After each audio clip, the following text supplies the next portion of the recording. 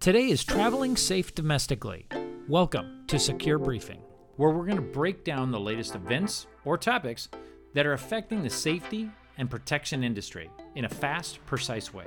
So, we're not going to go into great, deep discussion. We're only going to be dealing in highlights, and even if you already know what we're discussing, we're still hoping you get a few takeaways. Hey, welcome to Secure Briefing. Are you ready? Boom.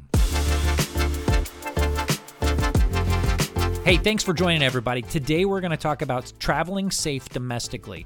This is not to replace any type of policies or procedures that your company may have. We're going to dive right into it. Again, this is traveling domestically, not abroad. I'm going to start with electronics. Try to avoid public Wi-Fi. If at all possible, use your hotspot on your phone. Just like public Wi-Fi, be cautious of Bluetooth technology. You'll see a lot of cars today that will allow you to sync your phone to the onboard computer. This way, you are able to make phone calls and also listen to the tunes as you drive down the road. But if you're not cautious, you may inadvertently download your entire contacts list to the actual onboard computer. This would include phone numbers, emails, addresses, or any other type of notes that you may have on an individual. It would go without saying if we didn't talk about social media. Be cautious. Remember, if you post something, you're basically telling everybody you're out of town. And if you don't turn off that geo-tracking that's on your photos, what's going to happen? It will actually tell you the longitude and latitude exactly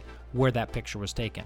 This is something that you want to talk about to the entire family. Next, we'll talk about documents. Be mindful on what you're bringing. You don't want to bring every single credit card. And once you get to where you're going and you don't need it, lock it up in the hotel safe. Another good practice is have documentation on everything that you bring. In the event that you do need to make a call to cancel something, you'll have all that information. When it comes to transportation and lodging, make sure that your itinerary has everything mapped out. Addresses, phone numbers, everything, and share it with a loved one. While we're on the subject of loved ones, make sure that you have a set time that you call and check in every day. I always recommend that you use the Do Not Disturb sign all the time. You do not want people in that room. If you absolutely have to have towels and sheets, call the front desk, have them bring them up to you. And finally, it goes without saying, if you drink, do it responsibly. Trust your instincts and know your surroundings. It's impossible to try to cover everything in under 3 minutes, so do your due diligence. There's a lot of information out there.